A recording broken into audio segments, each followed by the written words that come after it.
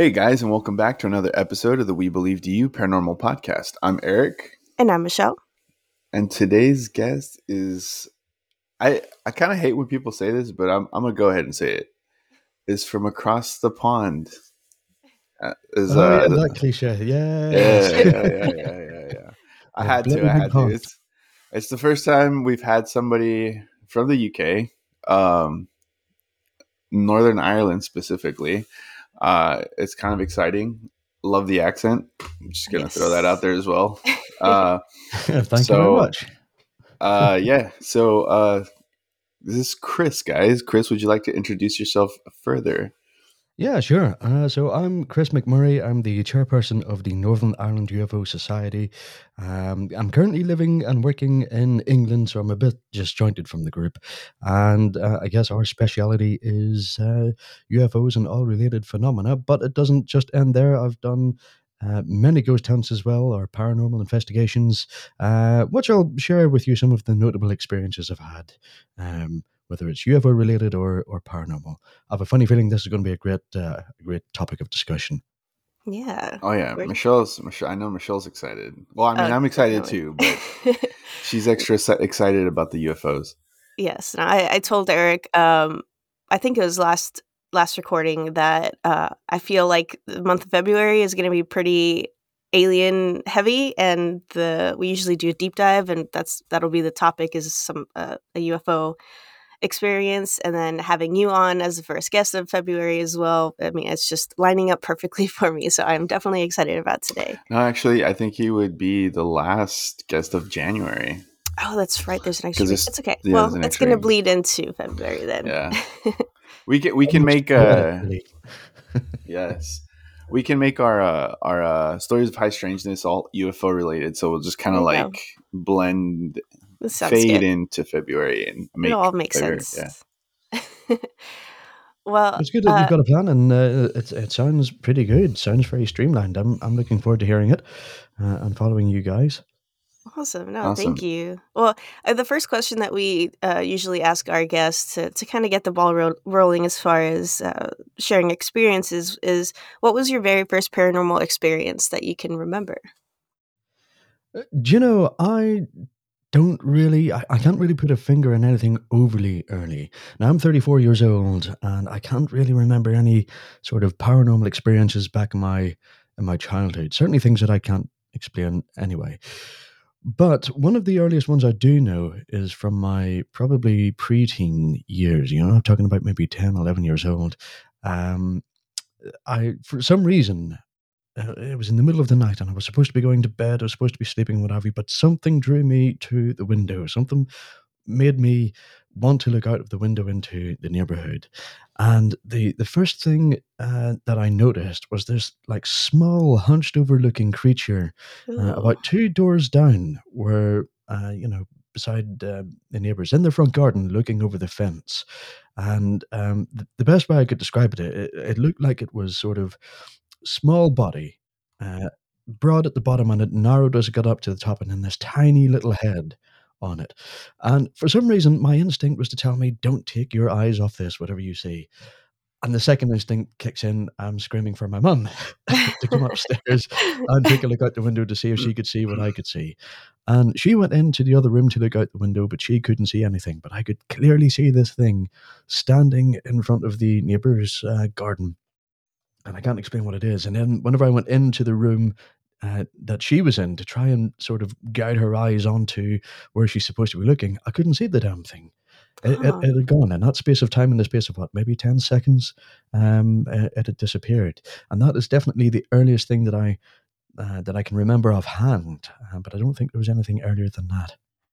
That's interesting. Yeah, I've definitely heard that. I don't know if you'd necessarily call it like a phenomenon, but that in some, especially alien stories, or what's now being called married men experiences too, is people being drawn to a spot. Like, I don't know why, but I have to go look out the window right now. And then that's when they see something that I guess they're not supposed to be seeing.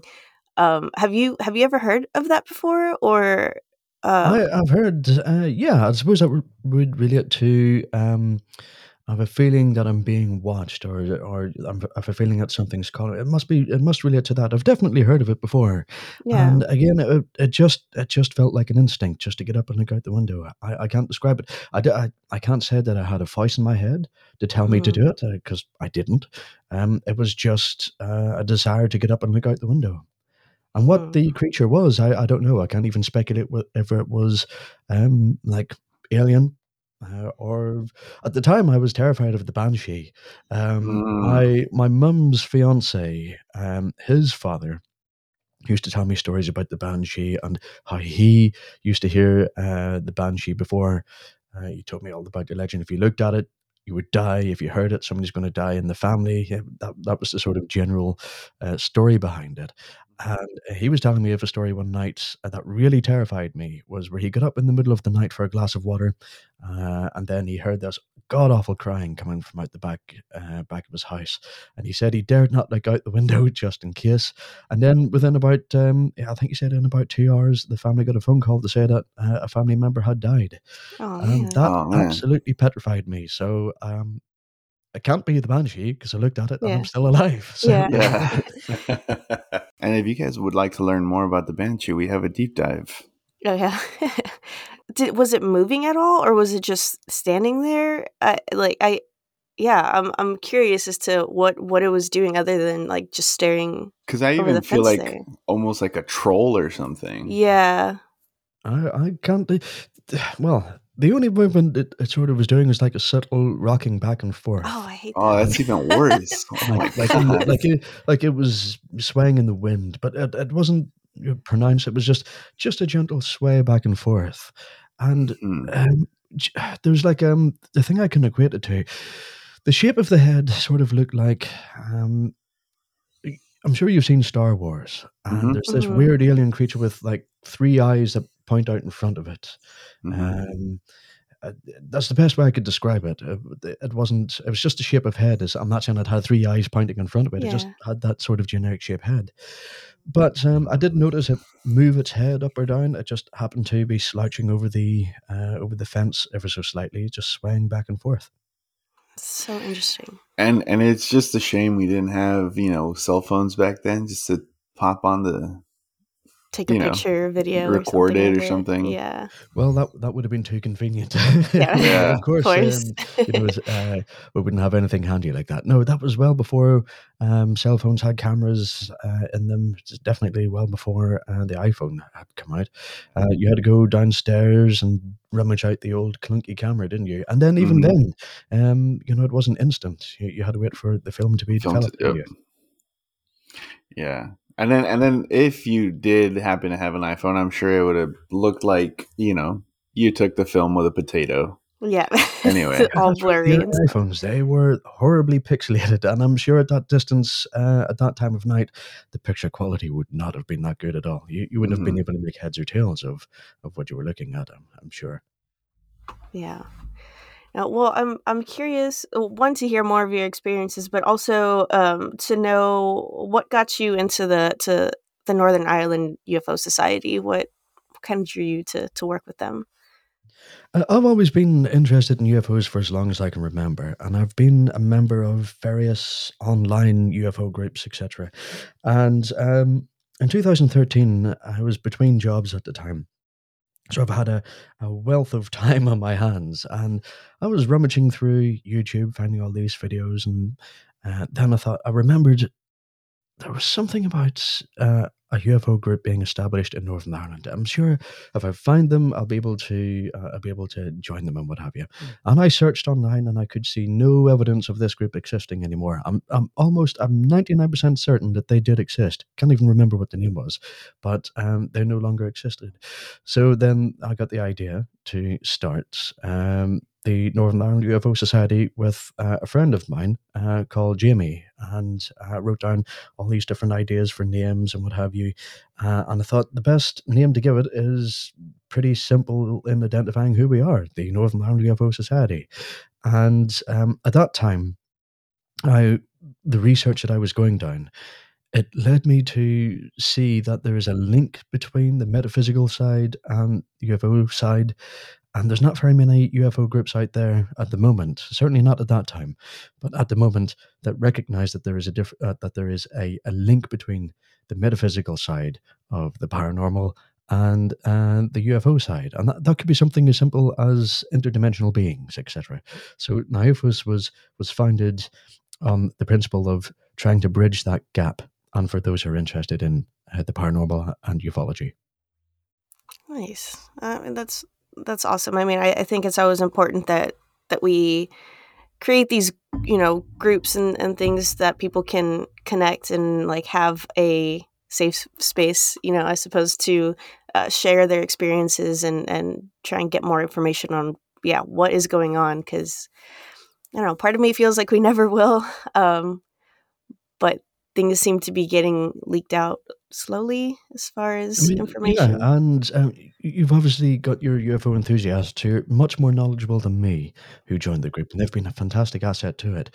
And you mentioned the safe space, and yes, it does act as a safe space for people to come and share their encounters, their experiences, etc.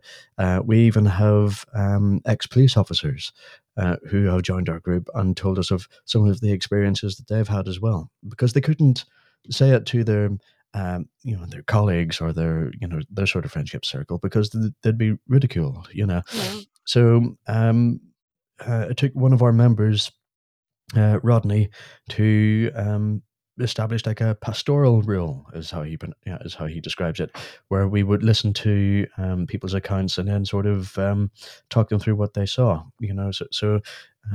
Not making them feel secluded or rejected or on their own. Yeah, no, that's a good thing. I'm glad that you're providing that for people, definitely. So what is an experience that you have had, or if you have had, with a UFO encounter? I didn't have an experience with a UFO counter until fairly recently in my years. Well, when we began now UFOs, we went out for a watch night, and our first watch night, and it was in County Donegal in the Republic, and we didn't see anything with our own eyes at that point. But there was a camera, like a prototype camera, a multi-spectrum camera that didn't need, uh, supplementary infrared light, all that. It Mm. just worked off the ambient light. And this camera was designed by a friend of mine called Barry Fitzgerald. He is better known in the paranormal circles as being a host on Ghost Hunters International. He used Oh, to okay. be on it, and he brought out this prototype camera, and it was an awful, awful night. It was windy. The wind, was carrying the rain sideways, and it was on the coast. So it was horrible weather, and we didn't see anything. And a few of us managed to grizz, the horrible conditions. And Barry set up this camera in his car, and when we reviewed the footage back, he showed us something of interest, and it looked like this blinding white light that illuminated the cloud base and then descended under the clouds and then just hovered there before disappearing. Now, I can't remember whether it blinked out or if it went back up into the clouds. I can't remember that. But it was over in the general direction that we were looking at. And throughout that night, we did not see anything like that with our own eyes. It was picked up on the camera. It was bright enough on the camera that it looked like it was illuminating the ground. So it was obviously emitting a light that we couldn't see. Yeah. Hmm. That's just one. That was the first sort of UFO experience that I can't explain. Other ones, again, if we go back to County Donegal, we were in a village called Ballyliffin, and this was probably about 2018 actually. And a few of us had rented out a Airbnb to stay over the weekend because we turn a weekend in the summer into a social evening and watch night, social weekend and watch night. And I took that as an opportunity to teach the sort of newer members what a satellite looks like when it's crossing the sky, what aircraft look like from different angles, approaching, flying away from you, flying left to right and right to left, etc. What that looks like, what meteors look like, all the things that can be explained. And my chief researcher, Ed, he brought my attention to something that was traveling, I would say, west to east, and it had stopped. And he goes, "That's something of interest there if you take a look at it." And he got his laser pointer out and he pointed at it, for me Oh. to draw my eyes onto it. Because that could be anything if you're looking at the stars, you could be looking at anything. Yeah. And Mhm. it flashed. Oh. Goddamn, do that again. And he did it, he flashed twice. And it flashed back twice. And he did it another 2 times. And it flashed back another 2 times. And then he flashed back 3 times. And then it flashed back 3 times before it carried on the way it was going. That was the first one that we saw of that night. And then there was another one that we saw traveling, I'd say, south to north, if I'm orientated correctly. And it did the same. It had stopped, it flashed at us with our laser pointer, and then it went back the way it came. So that's what we've mostly seen in the watch nights that we've been doing. There's another one not too far away from Donegal, in a place called County Antrim. There's a place in there called McGarry Cross Viewpoint. It's next to a castle called Dunluce Castle. It was between the village of Portrush, the town of Portrush, and and that castle. And again, we did the same thing. It was just the two of us. We were up the viewing point all night. We didn't think anything was happening. We didn't see a thing. We've seen loads of aircraft and we've seen loads of satellites, but this must have been coming up to about 2 in the morning, and you're just sat in your chair, you're deflated, you haven't seen anything exciting. And just out of randomness, I decided I'll flash the laser pointer up at the sky in what looked like an empty part of the sky. And then we got flashes back. Oh. About a month or so after, we went to the exact same place again, and we managed to capture it on video footage. And I'm not sure, I can't remember whether I stuck the video footage up on YouTube or our Facebook page, but it's definitely up there for people to look at if they want to take a look at it. It's Awesome. phenomenal when it flashes back. Yeah. Yeah. I feel like you guys are lucky you weren't like blasted by Abducted. these aliens. First of I all. feel I was lucky that I wasn't captured by like Yeah. some military or something like that. You know, that if it too. That was, too. Yeah. either communicating with them or what. I don't know. Yeah. The other thing that would have been interesting is if you all started like doing Morse code and it started responding. But again, like you said, it could have just been like a military like aircraft responding back or something. But See, before you do that, you have to be extra sure that it's not an aircraft, because I'm sure yeah.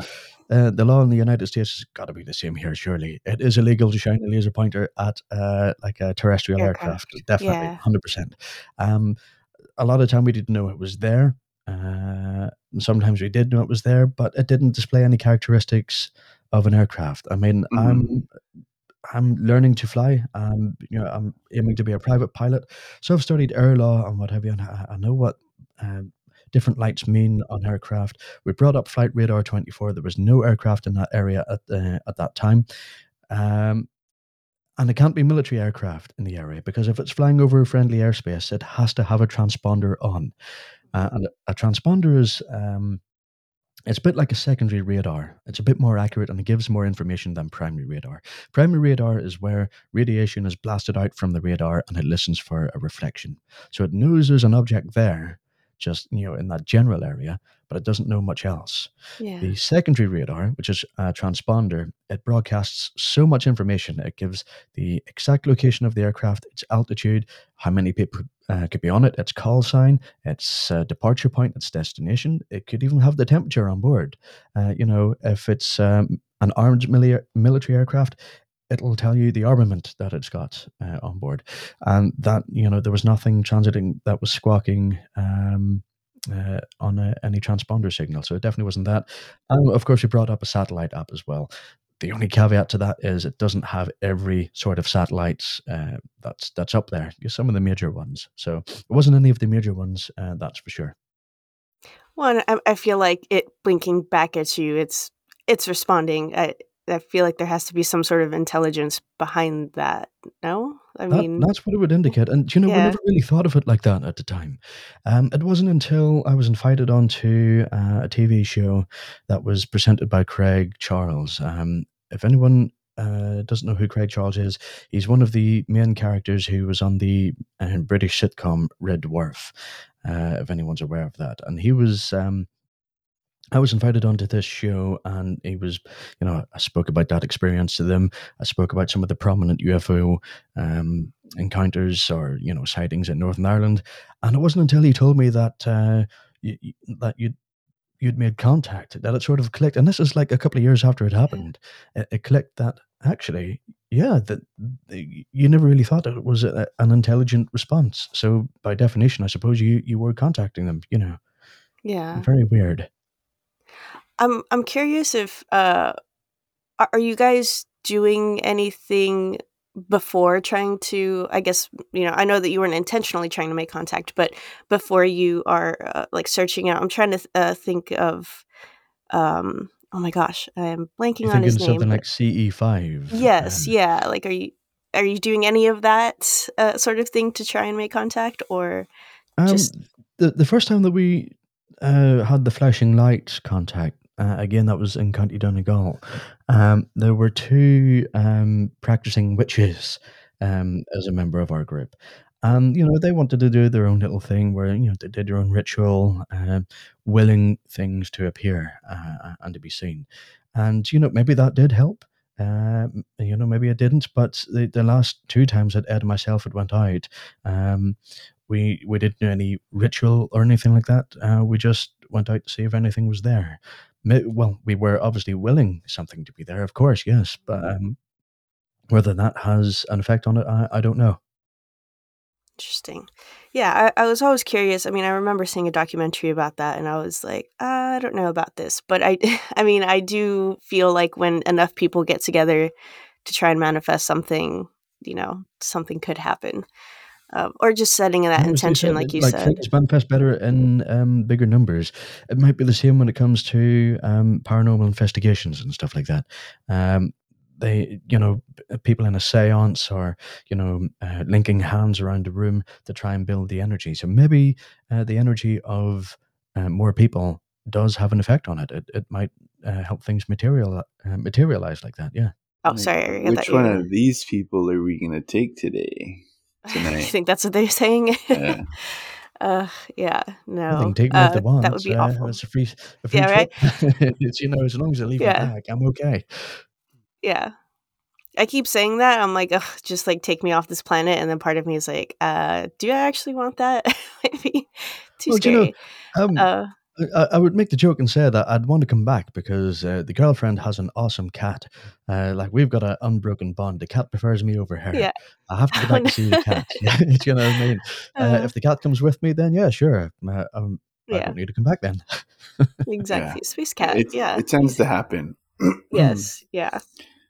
I know we I was gonna say I know we got a couple cats, and I'm not well, I wasn't a cat person, uh and my wife, girlfriend at the time, she loves cats, so it was always funny to me that the cats always kind of seemed to gravitate towards me a little bit more than not her. Like they still go with her, but if either one of us is on the couch, they tend to come over to me. It's funny. That means It's you like, are oh, the chosen one. yeah, That's a Mm. very high honor to have bestowed upon you by a cat. very much so. Well, I'm curious if you've had. Sorry. Oh, can you tell that I'm still trying to wake up this morning? I'm I'm the struggling. same, and I've My been awake brain. for 6 hours now. Yeah. Uh, Oh my gosh, it's crazy. I'm curious if you have any other experiences, UFO alien related, or I mean, you did mention you had some paranormal experiences as well, as far as ghostly, I guess. I'd love to hear some of that as well. Yeah, I mean, there's a couple more UFO experiences that I Okay, can keep going, remember. keep going. That's Yeah, there are. Yeah, uh, there's a time that a member who used to be with us, Patrick. In fact, he's joined again actually. But him and myself, there's a mountain range in County Down, towards the south of County Down in Northern Ireland, called the Mourne Mountains or the Kingdom of Mourne, as it used to be ages ago. And we thought we would go and investigate that area because one, it's granite. The mountains are made out of granite. And over our years of researching, we find that all these sort of strange phenomena tend to happen around like granite areas or coastal areas, And we put that down to the, the sort of crystalline nature of the sand and salt water and all that sort of stuff. So we went to the Burn Mountains after, realizing that, and a few reports in the area. And again, there just seems to be a common theme here. This was a really windy night. No rain, luckily enough, but really, really windy. We thought the tent was going to take off with us in it Oh at wow. one point. But there were lights that we saw way off in the distance that we couldn't explain, and we're talking about maybe 1, 2, 3 in the morning that we'd seen it, and it looked like that the lights were orange, and it appeared from behind the mountains that were in front of us at quite some distance. I'd probably estimate maybe about 10 miles, I think. And it just hovered there and stayed. And, we tried recording it. I think we did actually get it in video. I just need to see if I can find those videos again. And then it just disappeared. And then about half an hour later, it appeared coming from the other direction, from left to right. Did exactly the same thing, hovered in the same area before disappearing. And of course, we brought up flight radar, etc. There was no aircraft in the sky. That was far too windy for a start. The airports at the time that happened in Northern Ireland, they're all shut. They're not 24-hour airports. They open at maybe 5 in the morning and close last flight at like 11, 12 o'clock at night. Um, it wouldn't have been. It wasn't a helicopter. The helicopters and the police helicopter will not fly in that sort of weather. It's far too dangerous. And the flight of this thing and how it hovered, it was just so steady. It just seemed to defy the laws of physics. It didn't seem to vibrate. It didn't seem to rock in that wind. We just couldn't explain it. And then Patrick got a little bit spooked as the wind got a bit stronger. So we had to pack up and disappear and go back to our friend's house for the rest of the night. That was a fascinating thing to see. I cannot have no explanation for that at all. Well, yeah, I would It's assume. Go ahead. I would assume, especially with it being as windy as it was, like it couldn't be a flare or some sort of, like the lanterns that float with the fire, like that, because that's kind of where my brain went. But the fact that it was so windy, I feel like that wouldn't even be possible either for anything I to don't even if stick. it was that and it was that windy, there's no chance it would have got to that altitude. It would have just Yeah, been blown across the ground. It would never have taken off. yeah, And I'm well versed in Chinese lanterns, what have you, because a lot of our reports that we've got, they've always ended mm, up being Chinese. Not always, but a lot of the time, makes they've sense. Yeah. ended up being Chinese lanterns. And I suppose, yeah, you can see if people don't really understand what they are or haven't seen them before, then yeah, of course they're going to mistake them for a UFO, and they can be forgiven for that. But definitely not that. Definitely not an aircraft in the conventional sense. I really, really don't know what it could have been. Yeah, and it's just interesting to me that you mentioned also about the granite, and that sometimes a lot of these phenomena occur around these kinds of elements, because I feel like that's kind of a theme in some paranormal activity as well, which like regarding stone tape theory and stuff like that, which kind of goes back to what Michelle was discussing, or what Michelle's mentioned before in another of our podcasts, about that kind of parallel between the paranormal and alien UFO encounters and stuff like that. It's like, well, is it paranormal, or is it? I mean, it's paranormal because it's out Not of the normal. not normal, Yeah. but Yeah, it doesn't you know, conform. It doesn't conform to what is understood to be normal. Anything beyond what's understood to be normal is, I suppose, by definition, paranormal, isn't it? Yeah. right. Yeah. So I find that kind of interesting. And I personally, again, I'm not well versed in UFOs, so I hadn't really heard that aspect of it, where they're drawn towards these like granite or those kinds of areas. Yeah, I Even mean, like certainly in Northern mountains. Ireland, that's where a lot of the reports come from. If it's not by the coast, it's in mountainous areas.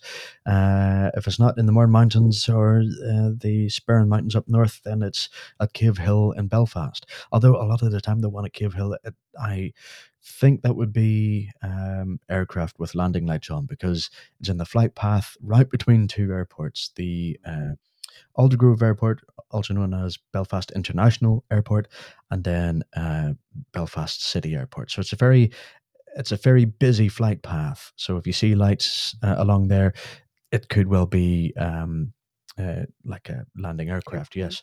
But yeah, we find that a lot of the, um, in particular, the strange lights, nocturnal lights, seem to happen in around these sort of mountainous and coastal areas. So it could be a natural phenomenon that we don't Hmm. know or understand yet. And I'm, Yeah. as a UFO investigator, you have to be open minded to Yes. all possibilities. There's UFO investigators out there that no matter what they see, it is 100% a UFO, and it might not be. You need to take the middle path with this, and be honest with yourself. Yeah. I like that because we were just well, Michelle just recently watched it and got me to watch that Enfield documentary, and I forget the name of this for the Enfield society. Poltergeist. No, Oh, sorry. the Society for Cyclical, Cyclical research. yeah, cyclical research. Well, I feel like we had Cyclical, some it's conversation. Yeah. cyclical, Okay. it's cyclical. But I feel like what you guys are doing is very similar to that. Where I mean, I don't know if you all do symposiums and stuff, but they get together and either I guess discuss topics that they're either investigating, or they get together to try and see if they want to investigate a topic, and just go over each other's research, and I guess even challenge each other. And I think that's like when we first started this, when we did our deep dive on the Enfield ghost. I think me and Michelle were kind of like, oh, this person just came in and is like just discredited, tried to discredit everything and didn't believe anything. And then after watching the documentary, you're like, okay, well, like I can understand why she would do that and this and that. And it just, I think it does Add validity. benefit. Yeah. Yeah, it benefits more than it hurts, because you're just trying to prove it and think of all possibilities and not just automatically jump to yes, it's 100% this, or Yeah. yes, it's 100 in your y'all's case. It's yes, it's you don't want to say it's 100% a UFO. You have to look at all possibilities of what it could be. And when you mention like about the transponders, and that you're like looking at all these things, I'm like, okay, that's good, because at least you're looking at all that and trying to take those possibilities away, as far as it could be an aircraft or something like that, and then you're down to, okay, so what was it, and then try Yes, I mean, go from yeah, the there. best way to do it is to sort of theorize what else it could be, and then you need Hmm. to test that theory, don't you? Yes. Was it a weather balloon? You contact the Met Office here, and they are able to confirm or deny that they launched a weather balloon at that point. Is it a satellite? You can do everything within your power to take a look at all the known objects that were in the area at that time. There's a really good app, and I can't remember the name offhand now, but it not only tracks satellites, but it also tracks defunct satellites and known space debris. Uh, Oh wow. so we check that as well, and of course your flight radar 24 to check the transponders. Now, granted, there are some aircraft that will be flying through UK airspace that won't have a transponder on, and they tend to be private aircraft, microlights and that sort of stuff. There's no requirement for them to have it because, in order to put the transponder on, it'll it depends on the class of airspace that you're allowed to fly through. In the UK, there's like 5 different classes of airspace, and above a certain height, it's Class A airspace, and that's your sort of your commercial pilots, military pilots, etc. Private pilots tend not to be allowed to fly in other airspaces, so they don't have to file a flight plan or anything like that. They can just fly at their leisure.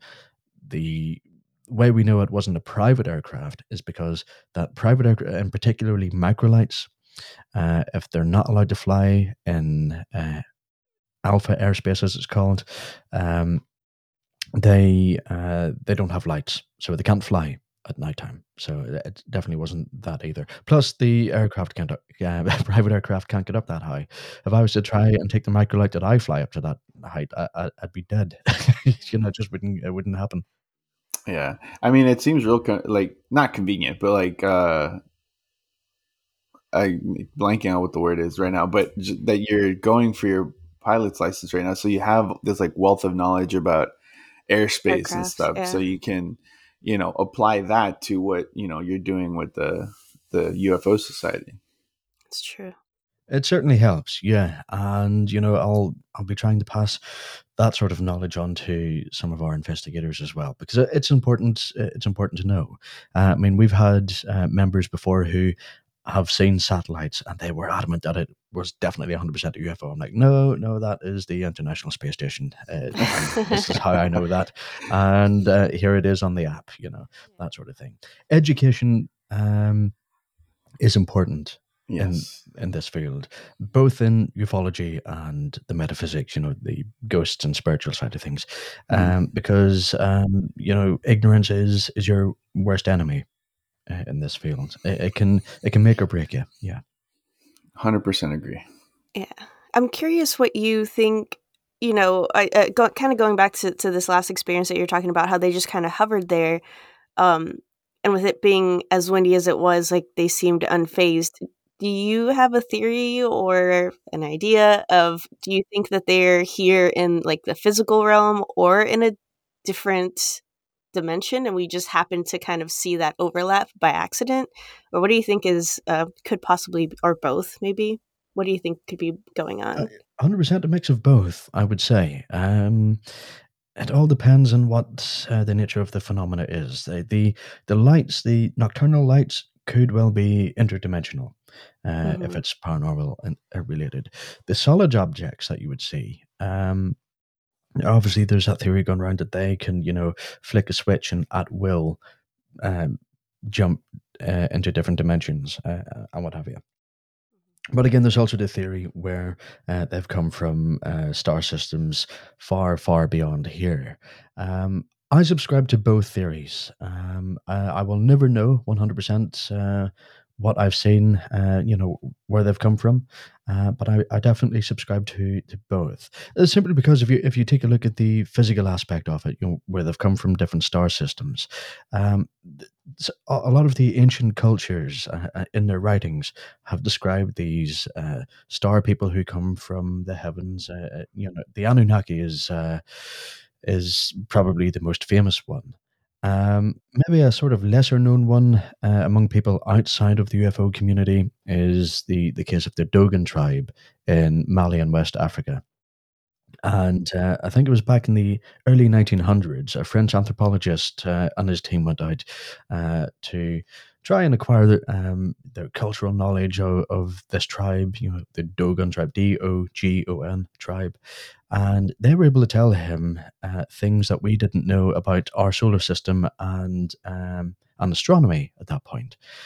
They were able to say that there were sort of 9 planets in our solar system. At that time, I think they only maybe knew of 7, maybe. I think a couple were meant to be, or were yet to be discovered.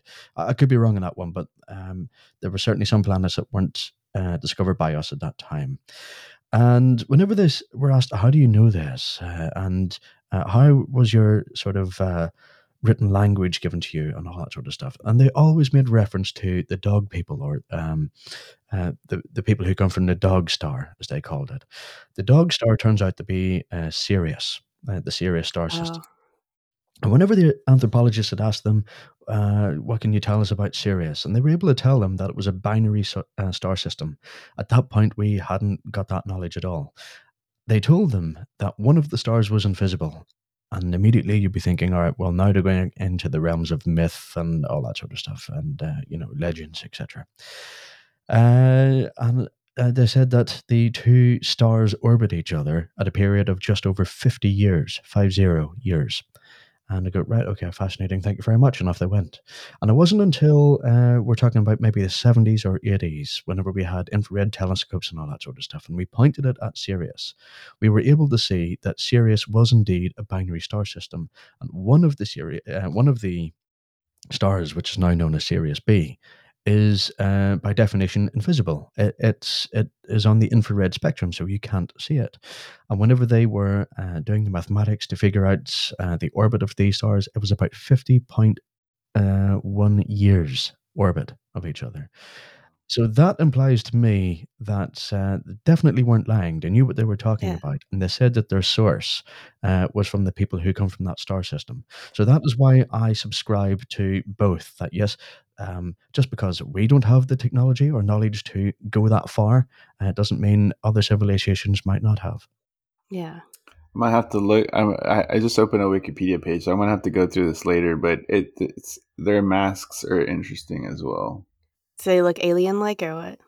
Yeah. Yeah, Oh. the masks and the rituals that they do are supposed to venerate and honor past offense with their gods, which are the people from the Sirius star system. Yeah, That's so cool. I had never heard of that tribe, so thank Me you for either. for sharing that information. I'm gonna go down a rabbit hole.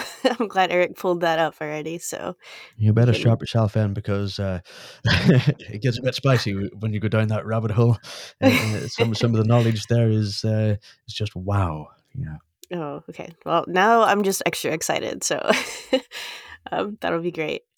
Yeah, I mean, I think that's yeah. I kind of struggle with kind of deciding whether it's a physical or interdimensional, and I think at this point I'm like, why not both? Um, because I mean, I've definitely heard of people's experiences that seem much more physical than anything kind of in a different dimension. Interdimensional. Yeah. Yeah, and then some of the things that we see that people term as aliens are, could be demons as well. You know, they could be, because ghosts and spirits, by definition, are interdimensional beings. They don't quite Yeah. exist or operate in our dimension. You tend to see them whenever they sort of cross over. The two dimensions sort of merge together at certain points. I believe there's a difference between ghosts and spirits, by the way. I think ghosts are a natural playback from that is triggered by environmental factors. It has to be exactly right. And then spirits are obviously the intelligent energy, which go on to maybe a higher or maybe lower plane of existence once they pass on from here. I like that distinction. I don't think we've ever I think kind of we've discussed it before, but like I'm talking long. I think yeah, we've asked somebody what what the if difference is. yes, but I don't think nobody's like voluntarily like Well, told us. I guess because we've always called it like a residual haunting versus Yeah, a intelligent haunt. intelligent. I guess Yeah. that's how we've. But yeah, ghost versus spirits. I mean that makes sense too. It sort of takes it back to the granite and the Hmm. makeup of the area again. You know, all these haunted places tend to be in like stone buildings or castles or over sacred ground, especially in Hmm. America. You know, there's a lot of places there where that were sacred to Native Americans, and those Hmm. places tend to be really haunted. What is it? Is it Ghost Adventures? And he Oh tours yeah, out around Las Vegas and the deserts and what have you. yeah. And all these Yeah. wooden buildings that tend to be haunted seem to be in some way related to a stony area or an area that was sacred to the Native Americans. So I think the environment plays a massive factor in it indeed. Or Yeah. jails too, and again that goes back to the whole stone tape, which is what stone tape theory is basically that they like tape recorder these elements or these like stones and stuff, rock, natural elements, kind of record Creating up, an impression. yeah, on these things, and that's what plays back like a tape, like a tape. Yeah, So I mean, what is an old VHS tape? And how does it work? It's a magnetic strip, isn't it? So it could be something to do with the magnetic field in that area, along with the density and the energy from granite, because granite is a radioactive rock. Not a deadly radioactive rock, but it certainly does spew out some radiation anyway. Yeah. And if I'm not mistaken, it has like quartz in it as well. Like It does, yeah. I think it does. yeah, If you look at a granite slab under a microscope or something like that, you can see the little, like glistening little crystals. I suppose it yeah. no bigger than a grain of sugar or salt, and it just glistens. And yeah, it is. It's full of quartz. Yeah. Ooh, yeah. I don't know. That's fascinating, and I'm glad that we've kind of made our way into ghost side of things as well, just so in case people aren't into the alien stuff, you can get a little bit of ghosts. Um, so I'm curious if you've had any experience with a ghost or a spirit.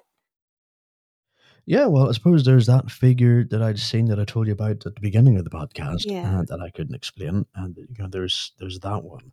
Um, but there was one time, so I was staying in like a communal uh, like hostel. That's the word I'm looking for. Um, it's got a shared bathroom, etc. And I was up that morning. I was the first up that morning, so I could use the bathroom privately, to shower and do whatever. So get first dibs on it. And I was shaving at the time. Yeah, I'm just looking in the mirror, and for some reason, I just thought to myself, "Oh, imagine if that door just started banging like Oh somebody no. was kicking it." What? I thought it. I genuinely thought it. Uh, But my That mind was a very Eric thought. yeah. yeah, Like in a, yeah, I thought, yeah, he's it's too early in the morning to be thinking this yeah. sort of stuff. And lo and behold, the door did bang. It sounded like somebody was really Chris. sinking their boot in it. It didn't scare me, because I thought somebody else was up in there, just trying to, either, take the piss, get me out of there, try to maybe deliberately try to scare me. And I was like, yeah, come on in, mate, I'm almost done. And it happened a couple of times again, and I goes, right, god damn it. So I went storming to the door, and I was probably about maybe 3 foot from the door at this point, and that was when the last bang had happened. And I pulled open the door, and I was ready to like give this person both barrels, what's for. And there was nobody there. And I looked down the corridor, no one there. And I looked to my right, it turns it goes up a corridor a little bit and then a 90-degree turn to the left, and it goes through a set of double doors, slow closing double doors. And they weren't closing. There was no one in the area at that time. I walked down past all the other rooms, and I looked in through all these other rooms, and people were still asleep. That was my Oh sort of man. first weird thing, of something that I hadn't seen before. There's also a paranormal group in Northern Ireland that I love catching up with. They call the Shadow Hunters Northern Ireland, and it's run by a guy called Fra McDonald, and he's well into his UFOs and his paranormal stuff as well. And he runs this group. And a couple of years ago, I went home back to Northern Ireland for Halloween because I enjoy Halloween, and needed to see the girlfriend and of course the cat. And we thought, we'll go to this paranormal experience that they've got going. It's like a paranormal investigator experience in a disused prison called the Crumlin Road Jail, or Gaol, Gaol. And it's rumored to be the most haunted building in Belfast. So we thought, yeah, we'll go to that. And we went out round for the experience. There was two experiences that they were running. One was like a scary experience where people were all dressed up as scary things, and trying to make us jump and scare the hell out of us. And it didn't really scare me at all. If I'm honest, I don't even think it scared the girlfriend, to be fair, and she's very jumpy and squeamish. And then we went to the paranormal bit, and we went to the first investigation. It had different experiments or investigations in different areas of the prison, and you sort of rotated around them. And the first one was in the sort of reception area where prisoners at the time would have been taken in, and they were processed. They were stripped of their civilian clothes and given prison clothes, etc., and they were given a wash in there. And they had mirrors in these old cubicles, and it was a scrying thing, and you had to stand and look in the Mm. mirror in candlelight. And I don't remember seeing anything overly weird in it, if I'm honest. And then we went back outside, and Fra was standing there in a group. And at this point, I hadn't met Fra before, but we'd spoke on Skype about his group and my group, and I was like, "I know you," and he's like, "I know you. You're the UFO guy." I'm like, "Yeah, you're the ghosty guy, aren't you?" He goes, "Yeah." So this was his group. So he told us if we wait behind after everyone else leaves, he'll take us for like a private investigation out Oh, that's around awesome. the building, out around the prison, and we did that. And one of the first places he took me to was the indoor gallows. They're still there as they were when they were last used back in the 60s. And there's a noose all there, the trapdoor, everything's still there. The wooden frame is all still there. And he took us in there and he told us what happens in there, what that sort of stuff, and about the last person who was hung there. And then he took us down to what is known as the coffin room. You have to go out, or you can even go down the stairs actually. In the gallows, and it takes you to the area where the condemned person just hangs for an hour. He was just chilling on the end of a rope before they cut him down. And then in the room adjacent to it is the coffin room. The coffin is sat there waiting for them to be thrown into and then planted in the ground in the prison, I suppose is the best way to put it. And there was weird things that was happening there. He was telling us that whenever they did an investigation before, they've got like a teddy bear with an EMF reader in it, and it sort of Gosh. lights up and it blinks and that sort of stuff. And he told us of the time where it was thrown off the coffin in front of them, and that didn't happen to me, obviously. No. But we were down there and it would light up. And the camera that I had with me, and I went prepared. I went with like infrared camera and my own EMF meter. So I was really prepared, and I ripped it out and started recording. And I've got this captured on video as well, where the entity that was in there was asking about who I was, and it was asking, who am I, what am I doing here, etc. It was able to say things about me. I picked up a flashing orb in the doorway where one of the cells were for prisoners to be punished. If they were going to be flogged, they were put in those cells, that sort of thing. There's that, and then they took us to the hospital wing that night, and he took me through a load of experiments there.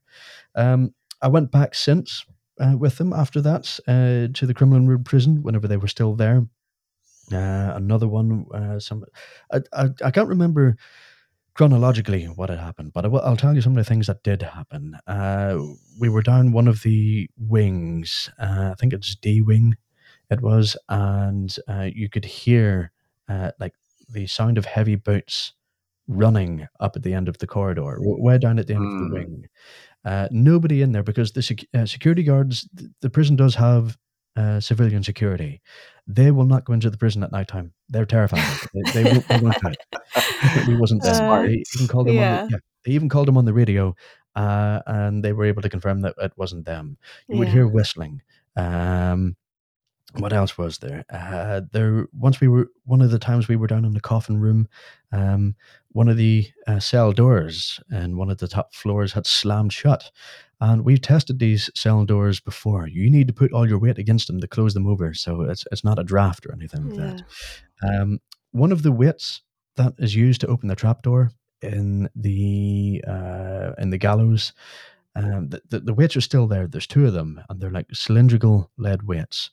And when I happened to go in with my camera, and I noticed that one of the weights was swinging clockwise, in a Yeah. circle. And it would just keep going Pendulum. and going and going. And I call people into the room. I'm like, was anyone in here before I got in? And they're like, yeah, but did any of you touch the weights? And they're like, well, no. I mean, well, come in and have a look at this. And they come in and they took a look, and it was still swinging. So we went to the other weight and we made it swing in a circle. And it would eventually, the circle would eventually get tighter and tighter and tighter as it loses momentum and then just stop. The other weight was still swinging. And I think it was Fra's girlfriend at the time. She went up and stopped it with her hand. And then we just let it sit still, and nothing happened. And then we moved it to see whether, there's some environmental factor at play here that keeps it going, like a draft or something like that. And then it would, the circles would get tighter as it would lose momentum. So we couldn't explain that one either. Hmm. There's been a load of things happening in that prison, definitely. I can explain it. There is a ghost hanging there for an hour, like you said. Yeah, he's just chilling on the end of a rope, wondering Oh when it's going to man. finish. Oh. Yeah, I mean, I offered to make a short documentary for them, with drone footage and camera footage and what have you, and it got a strike on YouTube because the Oh, family of the last man who was to be hanged in that prison. Some of them still exist, and they didn't like that we were sort of featuring him, so I had to pull that down. Still got some of the video footage somewhere that we used on it. Yeah. But yeah, I mean, have you heard of the Estes method as well? Mhm. yes. Yeah. Yeah, so we've done the Estes method in there, and it proved good results. One of them was we were able to identify 5 women in white over the Estes methods. And we were using white noise for different experiments as well. And it had interference coming through it. And Fra, who he's not a medium or anything like that, but he is sort of sensitive to energies there. He doesn't describe himself as a medium anyway. And he wasn't with us at the time. He was at the other end of the prison. And once we'd done that experiment, he came in to the room that we were in from the other side of the prison, and he was like, "I got a feeling that there's 5 women in white standing here somewhere." And we didn't tell him that was the thing or what had happened. He just that was the first thing he said as he came in. Oh Very very wow. odd. I just got very, very, very like crazy deja vu. Really? Like Yeah. of like Chris saying all that and or what? Yes. Huh. We've had this Like conversation before in a different dimension. But yeah, there's been a few things that's happened in that prison whenever I was with them. They no longer operate out of that prison anymore. They now operate out of a mill or an old mill in Belfast. And I went home last year. I think it was October. It was before Halloween, just for because I was taking my summer holidays a little bit later. I went to Malta, I went back to work for a week, and then I went home for a week. And I said, "Hey, Fra, I'm back in the country here. Do you want to meet up? Are you doing anything? I'd like to go on another paranormal investigation or just have a chat with you." And he goes, "Yeah, sure. We're not running anything at the moment, but we are going to go down to another mill, and we're going to set up experiments in there to see what we can use for Halloween, because the mill had asked this team to come in and throw on some experiments and a paranormal investigation for Halloween, as they do." And he did. He took us into different rooms, and they tried the spirit board in this room and Anesta's method in that room, and put a couple of cat balls down, and they would light up now and again. So at this point, it's not something that really wows me because I've seen it before. It still fascinates me, but it's not like, oh my god, this is amazing type thing. I've seen it before. I come to expect this thing to happen. And then it was coming towards the end of the night, and he goes, "Right, well, we'll go upstairs into the attic or the roof space. The public won't be going here because, one, the only 2 ways to get up in there is to go through the scaffolding on the outside, up all these steps and what have you, or to take the old Victorian rickety iron ladder that's almost coming off the wall, going up into a small square in the roof space. You couldn't take public up there because if somebody injured themselves, you wouldn't, I don't even think the insurance would cover that, to be fair. Yeah. So you go up there and it runs the whole length of the mill, and it's only illuminated by a few windows that are dotted along the ceiling, and sort of like the ambient street light of Belfast. So you can't really see overly well in there. You certainly can't see down to the far end. So I got my EMF meter and I decided, right, I'll walk down, and you get your usual sort of spikes into the yellow amber area and a few places the red. And I go right down to the ferry back. Fra is like, yeah, yeah, do you want to come outside? We'll take a look. And we stepped outside, and he showed me the Belfast skyline from there. And then he's had me face the west, and he pointed out the Black Mountain, or Cave Hill, where a lot of the UFO sightings would happen. And he said, if your group want to come and do a watch night, I'm sure there's no reason why you couldn't come here and just look at the mountain, etc. And he goes, "I think I would like that. That'd be good." So then we go back inside, and as I'm walking back down the other side of the attic, uh, I didn't know that some of the team members had set a cat ball on a chair. And I was probably about maybe 10 meters away from it at the time. And all of a sudden, the blinking lights of the cat ball had lit up, and then the ball had left the chair with force. It wasn't that it had sort of maybe rolled off a dip at the front and just Mhm. pathetically dropped onto the floor. It cleared the chair as if somebody had flicked it away. And I suppose that is the first time I could say that I've witnessed with my own eyes what would be termed as poltergeist activity, I suppose. Mm. And the moment that the ball had hit the floor, I had a red flashlight in my hand, and I turned it on and I pointed it directly at the chair. and the nearest person to it was probably a good maybe 5, 6 meters away from it, towards where the hole in the floor as it is at this time to go back downstairs into the other one. There was no one near it. I can categorically state that now. There was no one near that chair to fling the cat ball off, and that took my breath away. And somebody, whenever I was telling people about it in work, they were like, "Well, didn't it scare you?" And it goes, "No." In fact, I did quite the opposite thing. I turned my EMF meter back on and walked over to the chair. And in the wise words of Mr. Spock, I was literally just saying, "Fascinating," as I was scanning it with the EMF meter, as easy come, easy go as you please. And yeah, yeah, they're a really good team. They are a good team. That's awesome. Yeah, I want to say that I would be the type to be like, "Ooh, fascinating, do it again," but I feel like I would just be terrified and scream and be like, "I'm done." Well, I um, mean, if you ever get there's another thing as well. Actually, I'll try and keep this brief for you. Um, there's one of the times that I had went home and I'd sent Fra a message and was like, "Yeah, mate, do you want to meet up for a chat? It's been a while since we've seen each other." And he goes, "Yeah, come on round to our office." And this is a different mill that they operate out of. It's like an office block, old mill converted into various office blocks, and his office is in there. So I went in there one evening and was chatting away to him, catching up. What's the team like now? What new adventures have you been on, etc. What projects have you got coming up? All that sort of stuff. And in his office, all around the office, is items that he's, in his words, confiscated from people's homes. He would get messages from people saying, "There's strange stuff going on in my house. I'm at my wit's end. Can you come and do something about it?" And he'd be, "Yeah, no bother. My team will come out round and do something." And he has found, the glass bottles covered in wax. He's found old chests. He's found haunted dolls. He's found a load of things, haunted books, etc. And there's one doll in particular, and looking at it, it does, it's got an innocence, creepy innocence, I guess you could say, is the best way I can describe it.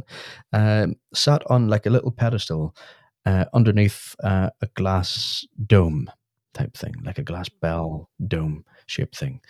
And he was telling me that he'd confiscated that from some house, whatever it was, because it has a demon or a negative energy oh my attached to it. god. Jesus. And I'm like, yeah, that's pretty cool. And he told me that the mark that you see in the glass, because he comes out with like a permanent marker, and he marks on the glass where the sort of he puts a line down there, which if you look at it at a certain angle, you'll be able to tell whether it moved or not. And sometimes it'll be little subtle movements that if he goes out of the room and comes back in, it'll have moved a bit.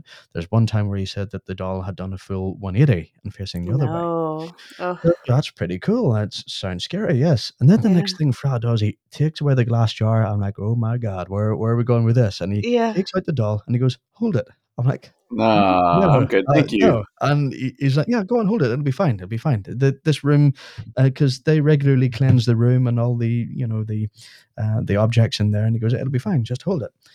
So I took it off him and I was holding it and I thought that I'm really uncomfortable right now. And he goes, how do you feel? I'm like, if I'm honest with you, I'm feeling a little bit apprehensive here. It feels like there's like a static in my hand when I'm holding it. And he goes, yeah, Oh, keep holding it. And I was holding it. And then he asked me a few seconds later, how do you feel now? And I'm like, do you know what? I'm a bit more relaxed with it now. It's like I could take this home. I want to take it home. And he goes, that's the That's the point at which demon. it's away from you.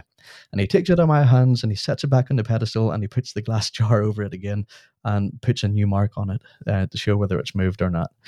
Um, yeah, it was. I've got to have to remind Fra about that. That was really really funny. It was good. Yeah.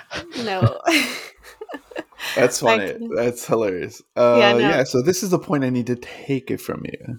Oh my gosh, that's crazy. Yeah, I would not have thought that that's where that was going or that story. I thought you were gonna feel dizzy or lightheaded or in pain, but yeah, so No, I didn't feel anything like that. And I that's trust crazy. Fra. Yeah, it's true.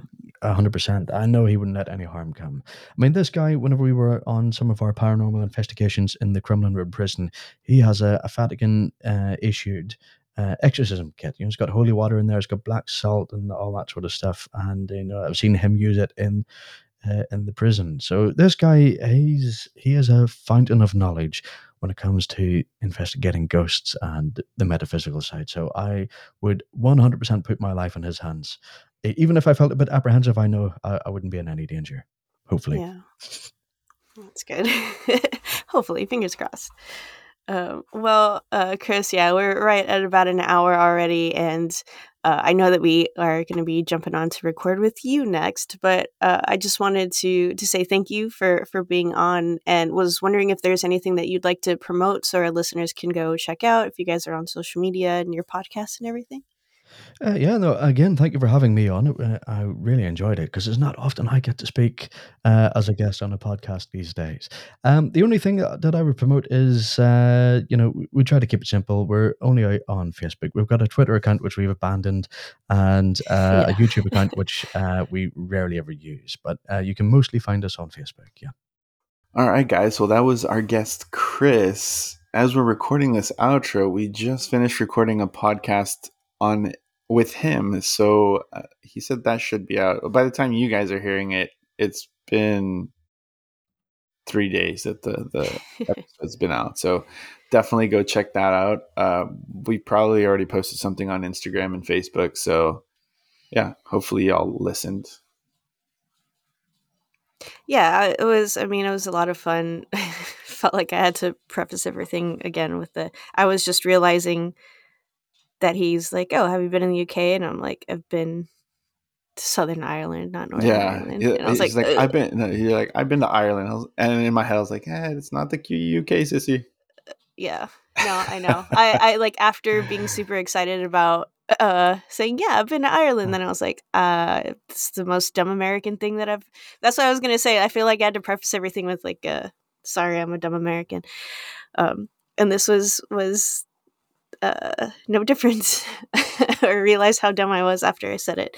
So apologies, Chris, but uh, hopefully we actually do plan to.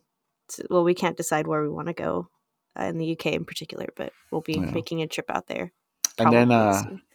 and then after we finished recording with, I was like, dude, he's called the like he's part of the Northern Ireland UFO Society, and we didn't even talk about I know the uh, experience. with Like the sparkly things. I was gonna try and bring it up at the end, and Me then too, dude. And then when and we then I was like, started no. outroing, I was like, never mind. Yeah, same. We totally So, missed on that part. Chris, if Mm. if you're listening to this, we have had an experience. Michelle more so, I think, has had other experiences as well, possibly. But yeah, so we missed an experience that would align with what you guys research, and I would have loved to have heard his thoughts on it. Absolutely, yeah. So, Um, but we'll be in touch. yeah, for I'm sure. sure either he'll be back on our podcast or we'll be back on his at some point. So, Yeah. I feel, yeah, yeah. Is it because we just had to record earlier than normal and our brains still were not functioning? yeah, Completely forgot. But oh well. it was good times, good times. So yeah, guys, so we're doing this episode and it's coming out as you're listening to it on a Wednesday as usual, hopefully. Uh, and like I said, actually, no, by the time you're hearing this, the episode's already been out for 2 weeks, probably his. Oh, that's true. So, Yeah. yeah, so definitely uh, we posted something on Instagram, and hopefully you all had enough time to listen to his episode. So you'll be listening out of order of recording, but it was fun being on his, and I actually felt a lot more relaxed. Did you? Yeah, I didn't I feel felt the nervous this complete time. opposite. I Really? literally like the whole time we were recording with him, I was like, "All right, yeah, this is great. It's super cool." And then we jumped on a Skype to record with him, and I was like, "I'm freezing. My voice is shaking. Why am I so nervous?" I don't know why. That was Yeah. weird. And I think what helped me was that we already did ours. So Yeah. it was just kind of like, oh, we're continuing for another hour type of thing, you know what I Yeah. mean? So it didn't Mhm. really feel, although we, like I said, we did speak more about our experiences. I think for me at least, it felt like it was just continuing from the previous hour conversation that we had had. So yeah, we don't get very often to speak with people from other countries. Yeah, no, very much so. Like I said, the only other person would have been very early on that she was stationed in Germany. But I think Wajid grew up in the UK too, right? Yeah, I guess I don't remember where he. Because I remember him talking But about doesn't he live in the States? Stonehenge. Maybe, yeah. Because I think he's in, yeah. Yeah. But yeah, Anyway. so it was fun. Mm. So you'll hear a different accent, and I was then going to say, I always enjoy an Irish accent, so that was Yeah. pleasant to listen to as well. Well, anyway, guys, if you'd like to contact us, check out our website at webelievedyou.com. On the website, there's a tab where you can find all our social media, so make sure you go like, follow, and share on Facebook and Instagram. There's also a listen tab where you can listen to the show directly on our website or click the link to your favorite podcast listening sites, such as Spotify and Apple Podcast. You can also give us a 5-star rating on Apple, which helps us move up the ranks so more people can find us. And if you leave a review, we'll read it here on the show. If you want any of our merch, feel free to check out our merch tab where you can find a variety of t-shirts, caps, and hoodies designed by Michelle herself. There's also a donate button if you really want to help us out. And finally, if y'all want to reach us, besides DMing us on social media, you can click on the Contact Us tab where you can write in telling us what you want, that you want to be interviewed. We can keep you anonymous and only share the information that you want. You can also send in your stories for our Stories of High Strangeness, and if you send them in Spanish, we can translate them for you as well. So don't be shy, guys. Share your stories with us, because we believe. Do you?